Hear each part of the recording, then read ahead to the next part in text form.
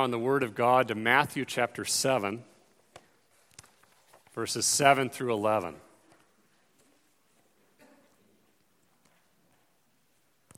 We welcome those visiting with us today. We are going through the Sermon on the Mount, the only sermon, as I mentioned last week, where the preacher should be the focus, that is Christ, preaching this to us in Matthew 5, 6, and 7. Hear now the word of God. Ask, and it will be given to you. Seek, and you will find. Knock, and it will be opened to you. For everyone who asks receives, and the one who seeks finds. And to the one who knocks, it will be opened. Or which one of you, if his son asks him for bread, will give him a stone? Or if he asks for a fish, will give him a serpent? If you then, who are evil, know how to give good gifts to your children, how much more your Father in heaven will, who is in heaven, give good things to those who ask him. The grass withers, the flower fades, but the word of God remains forever. October, Reformation Month. It reminds us, this month does, of God bringing the return to the gospel to his church in the 1500s. We think of men like Martin Luther, and we might not think of men like Peter the Barber. Who has heard of Peter the Barber? Kids, have you heard of him? No? We're going to learn about him a little bit today. He was Martin Luther's barber. Literally, he cut his hair. He loved to cut bowl cuts. You know that kind of Martin Luther bowl cut look? He was one of the parishioners at the church where Luther was a pastor. And he asked a question that maybe you have. How do I pray? And Martin Luther, who had all sorts of things going on, wrote a little book called A Simple Way to Pray for this particular church member. He applied it in a way that Peter the Barber would know. Kids, have you ever had your hair cut and you maybe are at a place where the barber's not really paying attention and whoops, that's a little bit too much off over here, or look out, I cut your ear over there. I had my ear cut once and I'm still remembering it. I still maybe have jitters as I get my hair cut now. Luther said, "He who prays must be like a good, industrious barber who keeps his mind and eyes precisely upon his razor and hair, and knows whether to cut or trim, lest by too much gabbing or looking about aimlessly, he slashes someone's mouth or nose or ear or throat. Thus, every job, if it is to be done well, demands the full attention of our mind and our members." So important today is our brains are being rewired, literally, by the use of technology. Luther goes on, Peter, if you're struggling to pray, like we all tend to be struggling at times, what should you do? Flee to the Psalms. The Psalms will help you pray, Peter. If you're feeling, I don't really feel like going to church today, my heart is not in it, go to church, he said. That is where the problem of the lack of joy and enthusiasm, God will help sort out there as you're worshiping. Peter himself, sadly, after reading and receiving these words from Luther, fell into grievous sin. Maybe you've fallen into grievous sin. Maybe you are there right now. The Bible is not Pollyannish. After receiving this, Peter got drunk one night. His son-in-law may also have been drunk. His son-in-law bragged that he was impervious to the stroke of a sword, that he basically could survive anything. And Peter killed his son-in-law. After that, Luther didn't abandon him. This is awful, right? Luther went to him. Luther ministered to him in the midst of this grievous sin. We don't know what happened to Peter after this. Did he read Luther's instruction about forgiveness of sins and repenting and fleeing to Christ? We don't know. But we do know in the Word of God that the Word helps us to pray in times of great joy and great sorrow, in times of struggle with sin. And it tells us to pray by pleading.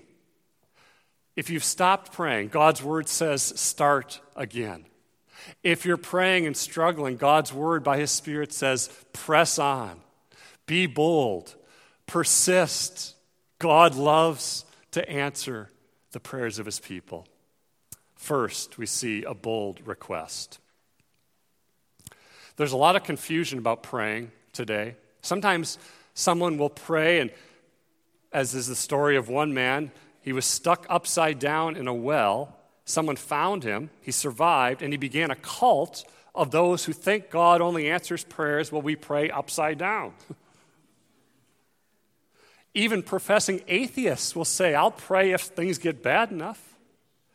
But the context here in Matthew reminds us we must not pray with vain, babbling repetition, and we must not pray in a formalistic, mechanical way. We struggle with that. The early church struggled with that, though.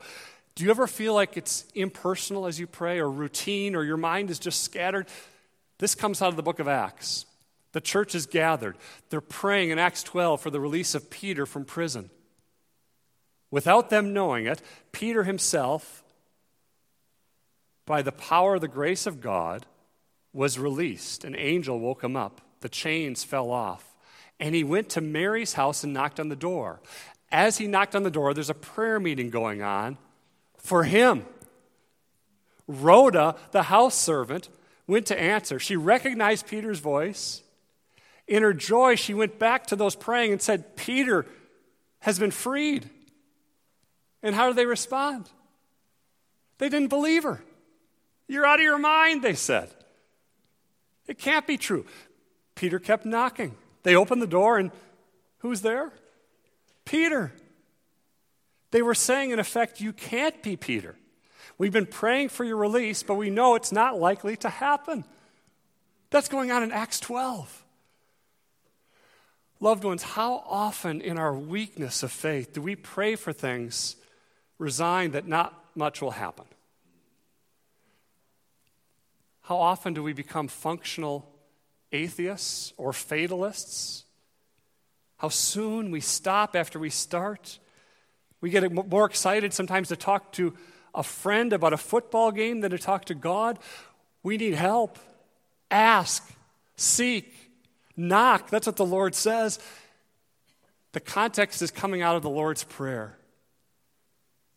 And we are reminded in the Lord's Prayer that by God's grace we have what we need. Over and over in this Sermon on the Mount, we are told God is our Father, that he knows you, that you don't need to hide from him the struggles of our hearts, that God loves you, that we don't need to pretend to be what we're not before God. Kids, sometimes you might try to hide things from mom and dad. Maybe it's candy and you kind of stash it somewhere. And well, mom and dad, they might not know at that moment, but they eventually find out, right? If that's true at the human level, how much more true is it when it comes to God? When we know God is our Father, Sinclair Ferguson says, we are freed from enslavement to what other people are thinking about us. The fear of man, peer pressure, what they're saying about us at school, kids, or on social media, or behind our back. Ferguson says people can create an entire personality based on the expectations of others. It's dangerous. It's false. But knowing God as our Father means what others think about us doesn't cripple us. And so what do we ask? God, help me to have a fear of God, not a fear of man. That's a good thing to ask in prayer. Asking reminds us that the pattern of this Lord's Prayer and the Sermon on the Mount is not sanctification by scolding. Do you know what I mean by that? We don't grow to be more like Christ when we're scolded in a harsh way. Just do better. Just try better. This is not sanctification by vinegar. How many of us go home today and we're thinking, I can't wait to drink a glass of vinegar? It repels. That's not what God is doing here. He's not scolding you. He's saying, I love you. You are my children. I want you to ask me for things that you need. That's what he's reminding us. We have not, James says. Why? Because we ask not. What's the connection in this part of the Sermon on the Mount? Well, he has just been speaking, Jesus has, about judgmentalism and being discerning. He's given a command, don't judge your brother. Now he's giving you a comfort. Ask and it will be given to you. So one thing we need is, God, help me to be humble and not to judge my brother. Help me to be conscious of my need for you. Do you know that in the parable of the Pharisee and tax collector, the Pharisee never asks God for anything. He thinks he's fine. He spends his time telling God what he ought to be doing. The tax collector says, God, be merciful to me, a sinner. One thing to do then is to ask, God, help me trust you today. Help me trust in Jesus personally. Asking means, Lord, by myself I'm foolish. I tend to maybe either be impulsive when I have a decision to make or overly slow and paralyzed with indecision. God, grant me wisdom. Philippians 1. Give me knowledge and discernment that I might approve what is excellent, that my love may abound more and more. That's the positive side of the non-judgmental spirit. Help me to see things clearly. Help me to know, Ferguson says, what is good and better and best in this situation. Wisdom comes from above, James says. God loves to generously give it. Asking, God, I'm hypercritical. That's the context here. My words can be so harsh to others. Forgive me for that. Change my heart. God, I'm defensive and thin-skinned. Help me not to take things so personally. God, I'm asking that you would help me respond to wise, discerning criticism in faith, in repentance, in humility. God, change me. This is not just a one-and-done prayer, but God, over a lifetime, make me more like Christ. In our Sunday school, we talked a lot today about patience. God, when I'm thinking about my own kingdom, the thorns that come out of a thorny heart of pride often bark and command and tell others to do things. God, help me to respond in love as you have shown love to me. Ask, God, preserve me. The fact that you're still here, the fact that you're confessing Christ, the fact that you're worshiping God today is an answer to this prayer, loved ones. God is keeping you. Ask. Ask and seek, he goes on. Jesus says, something's lost that's valuable. Maybe it's something in your home that you misplaced. At one point, I lost my wedding ring as I was swimming. I knew that it had fallen off. I knew that it wasn't in front of me, and I was searching and seeking to do all we could to find it. One of our kids actually found it on the bottom of a lake right near where we were swimming. But when you're looking for something valuable, you're doing all you can to seek for it. God, I pray for conversions.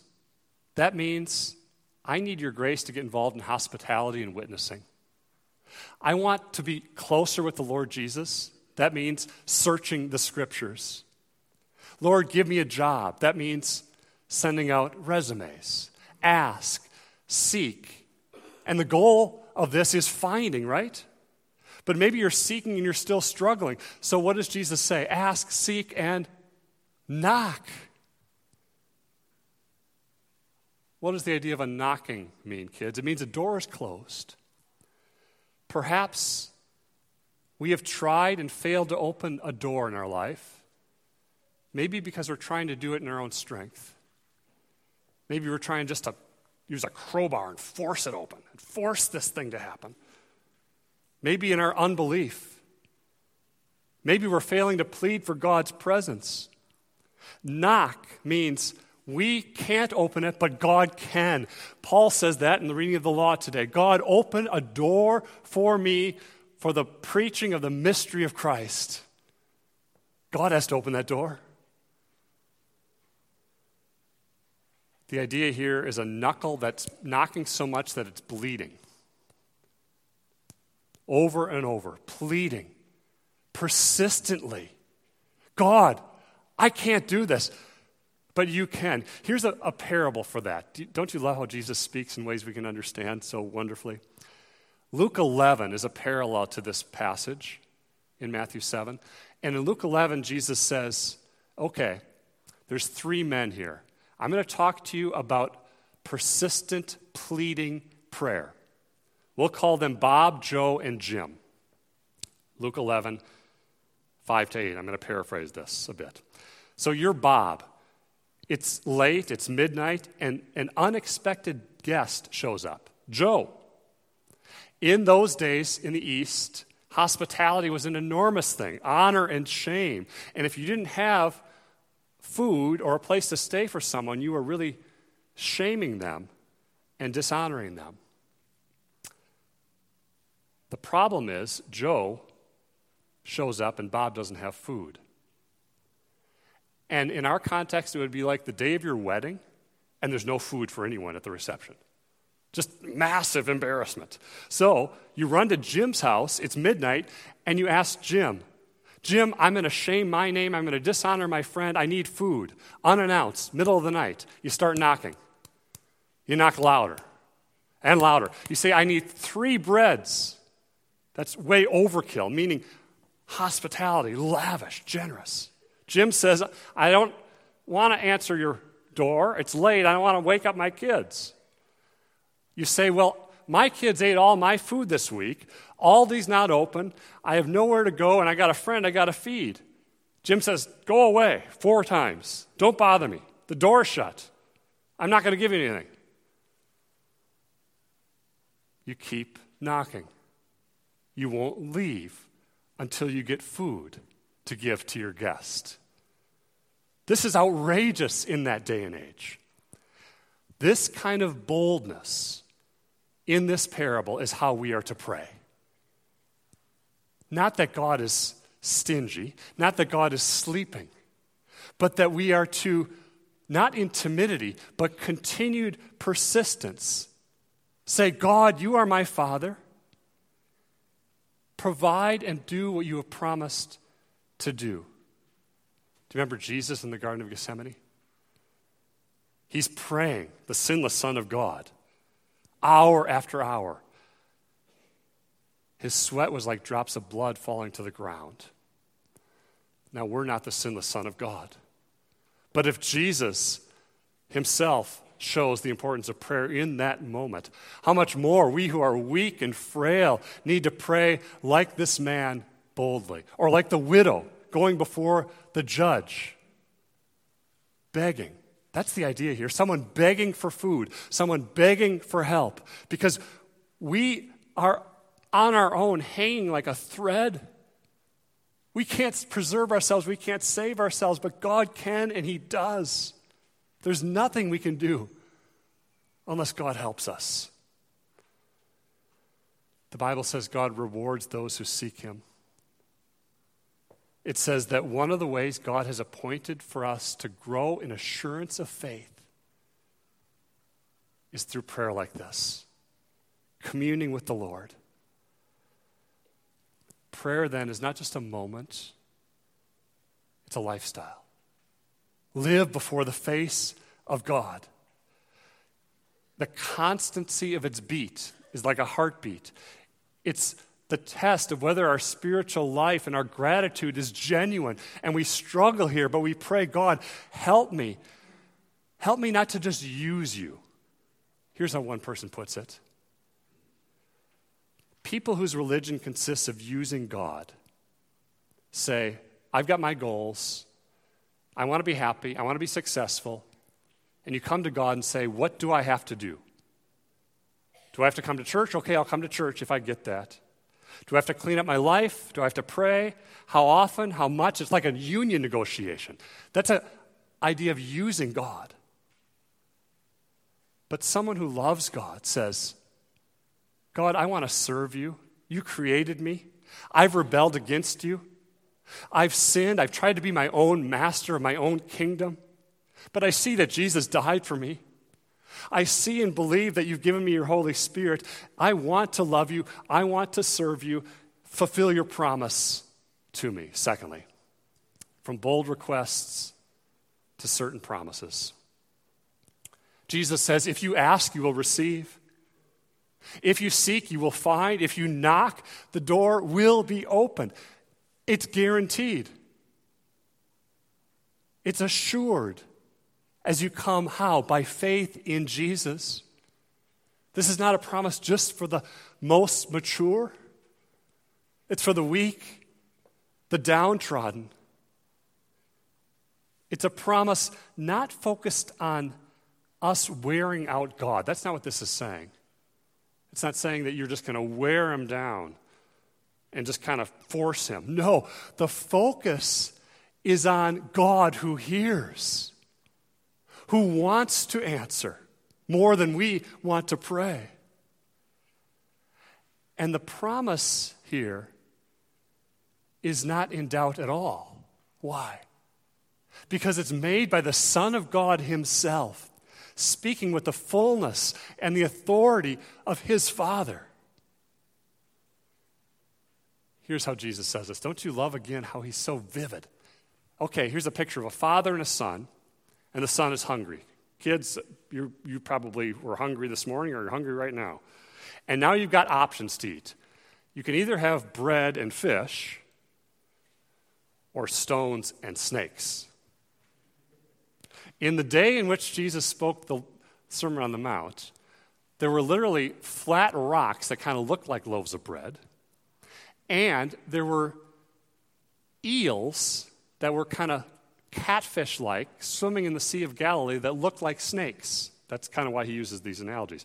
So kids, if you're hungry and you go to Dad, is Dad going to say, okay, I'm going to trick you, and instead of giving you bread, I'm going to slip in one of these stones from the lake?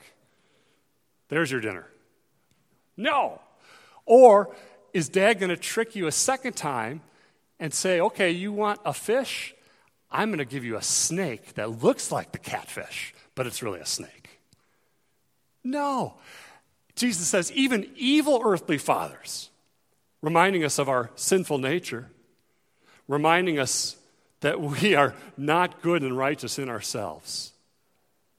Even an evil earthly father will give you something to eat, not a stone.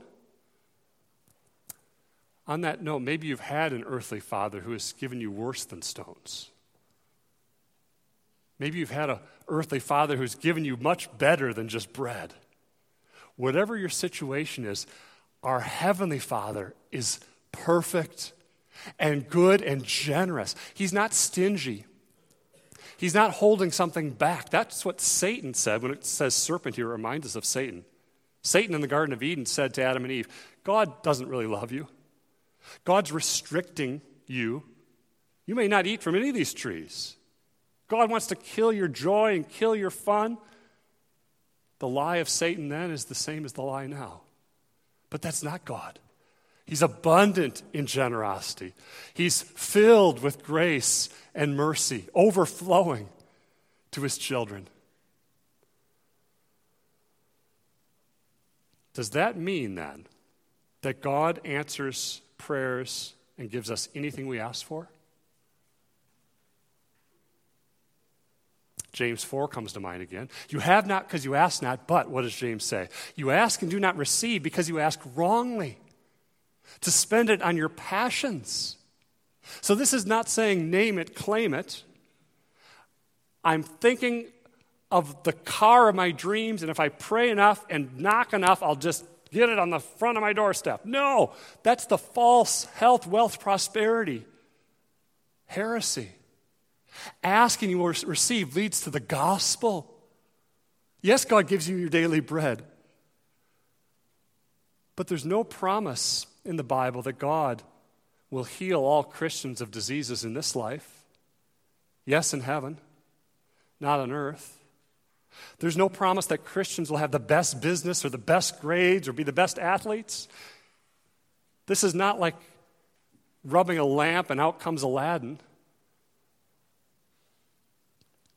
Because what if foolish children ask for a snake?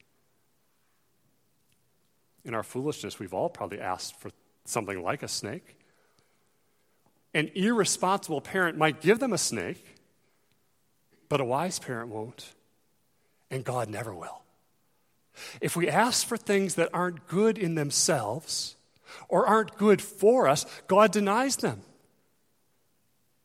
One pastor said, I thank God that God doesn't do everything I ask, that he shuts certain doors and opens other doors. God does not always answer our prayers as we pray them, but as we would pray them if we were wiser. In that sense, God always answers prayers if we pray for the things he tells us to pray for. God, hear our prayer according to your will. How do we pray that way? Opening the Bible. I don't know about you, but it's hard to pray for a long period of time for me without my Bible open. But with my Bible open, the Psalms in particular, but prayers like Philippians 1 or Ephesians 3 or Colossians, they give us a picture of what God delights to hear. He wants to hear his promises, and he wants us to speak his word back to him. When we're drowsy or doubting, pray the word of God, that God would change our desires, because prayer expresses desire. It's something from deep within, generated by the Spirit of God. The deepest longings of our hearts come out when we pray. Paul, my heart's desire and my prayer to God for my kinsmen, the people I love, is for their salvation. That came out. Not half-hearted. Yeah, we struggle there, but a desire by the Spirit of God that's like a teenager who's saying, I got to meet my friends tonight. Where are the car keys? And they're searching for them. And they're knocking down drawers to find them. Where are the keys? That kind of passion. Jesus is not saying we should desire everything. Not foolish things, not sinful things, but that the Spirit of God would hold our affections by the word of God. Sometimes people pray for wrong things, like Jonah. He asked God to take his life, but thankfully God didn't. Some people pray for good things, but God doesn't answer as they think. David, who prayed fervently that the son he had with Bathsheba would live, but he didn't. In God's wisdom, we don't know why. Paul prayed that the thorn in his flesh would be removed fervently, but God himself said, no, I want you to rely on my grace, Paul. My grace is sufficient for you. My power is made perfect in your weakness. Prayer is not a way then of getting God to do what we want in a selfish way. It's not trying to twist his arm. It's a bold, pleading, persistent request for God to do what he has promised to do. God, save this friend who's not a believer. I love them. I want them to love you. One man in the 1800s prayed for over 60 years for a friend. And that friend ended up being converted to Christ after the man who prayed had died. Persistent.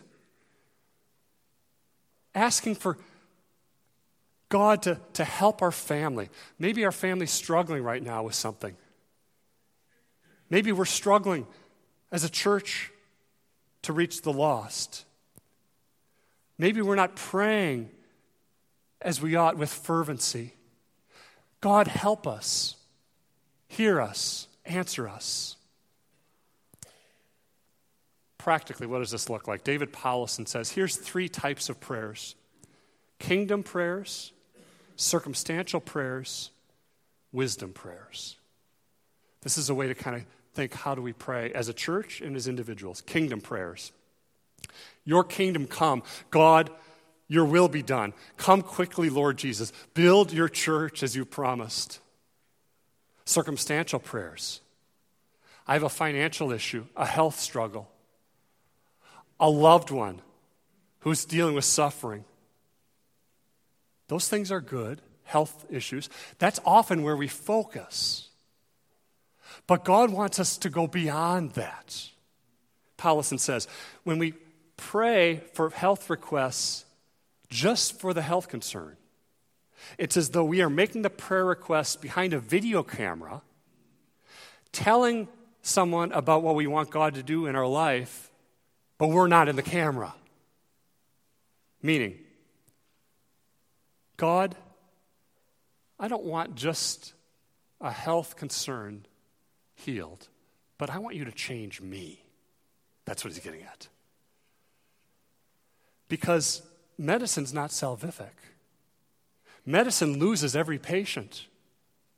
Every doctor has a 100% failure rate in the long run. As much as we praise doctors for medicine, or praise God for doctors in medicine now.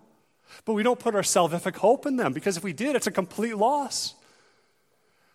God, as Joe goes to surgery, we know that we're tempted to be afraid.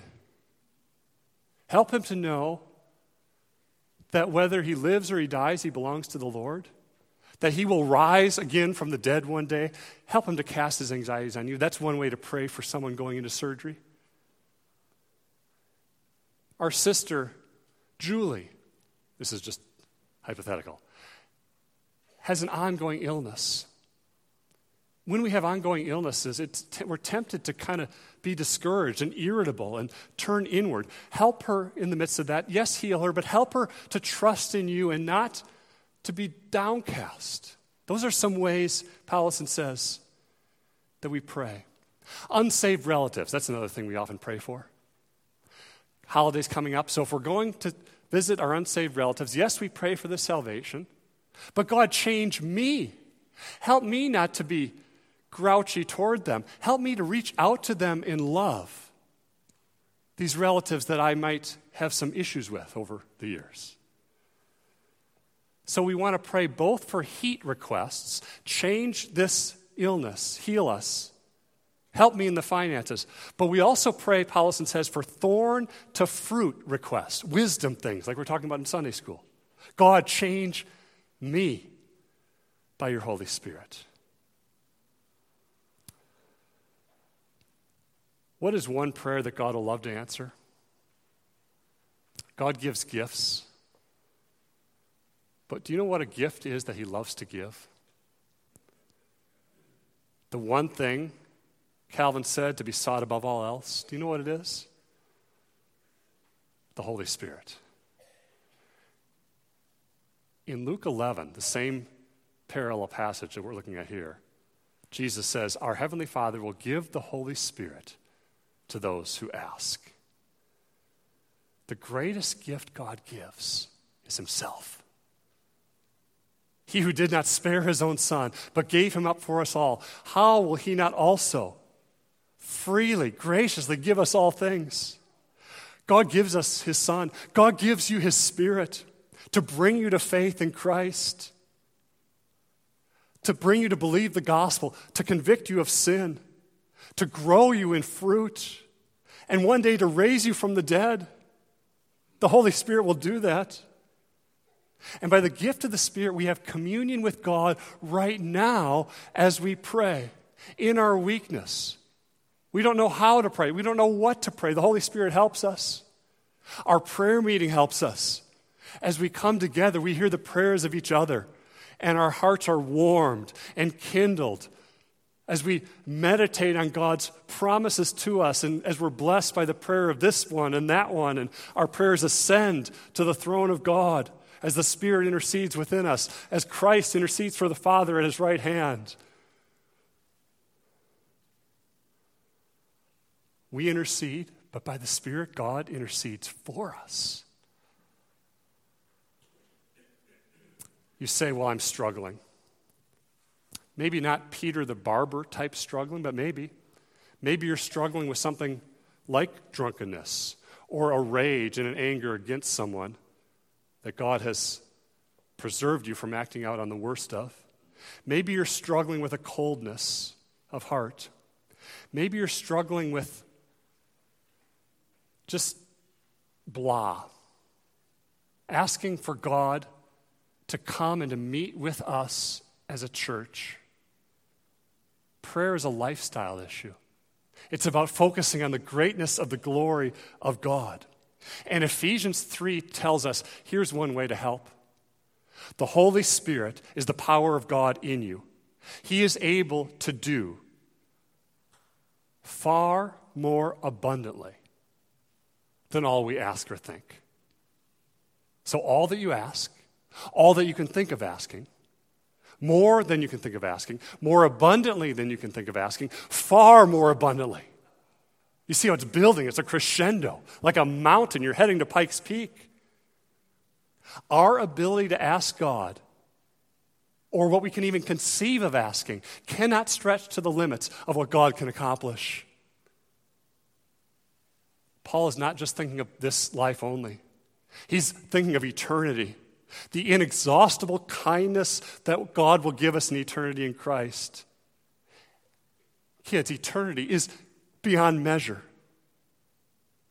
There's no prayer you can ask that's too great for God to answer. God's love for you in Christ is greater than the sin that you struggle with. There's no cry of your heart that is beyond what He wants to answer.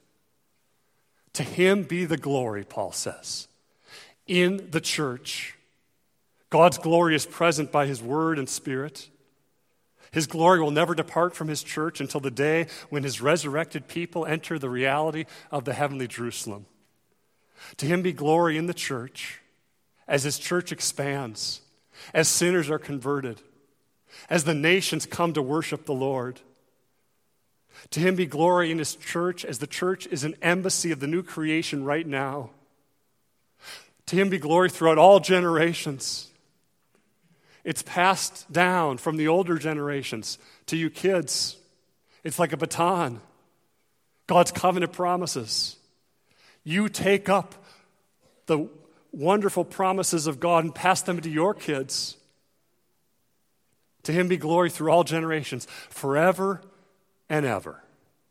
And all God's people said, amen. Let's pray. Father, help us to taste right now the greatness of your infinite, all-satisfying glory. And yet, Lord, what we taste now is but a foretaste of what is to come. And so help us not to lose heart. Give us your Spirit to commune together as a church with you in prayer. Grow us in wisdom and love, discernment. We are weak and feeble. We need your help. We need to see your beauty. We need to once again taste and see that Christ is good. And we need everyone as a family of God to help us in this. Help us to pray for each other this week. In Jesus' name we pray. Amen.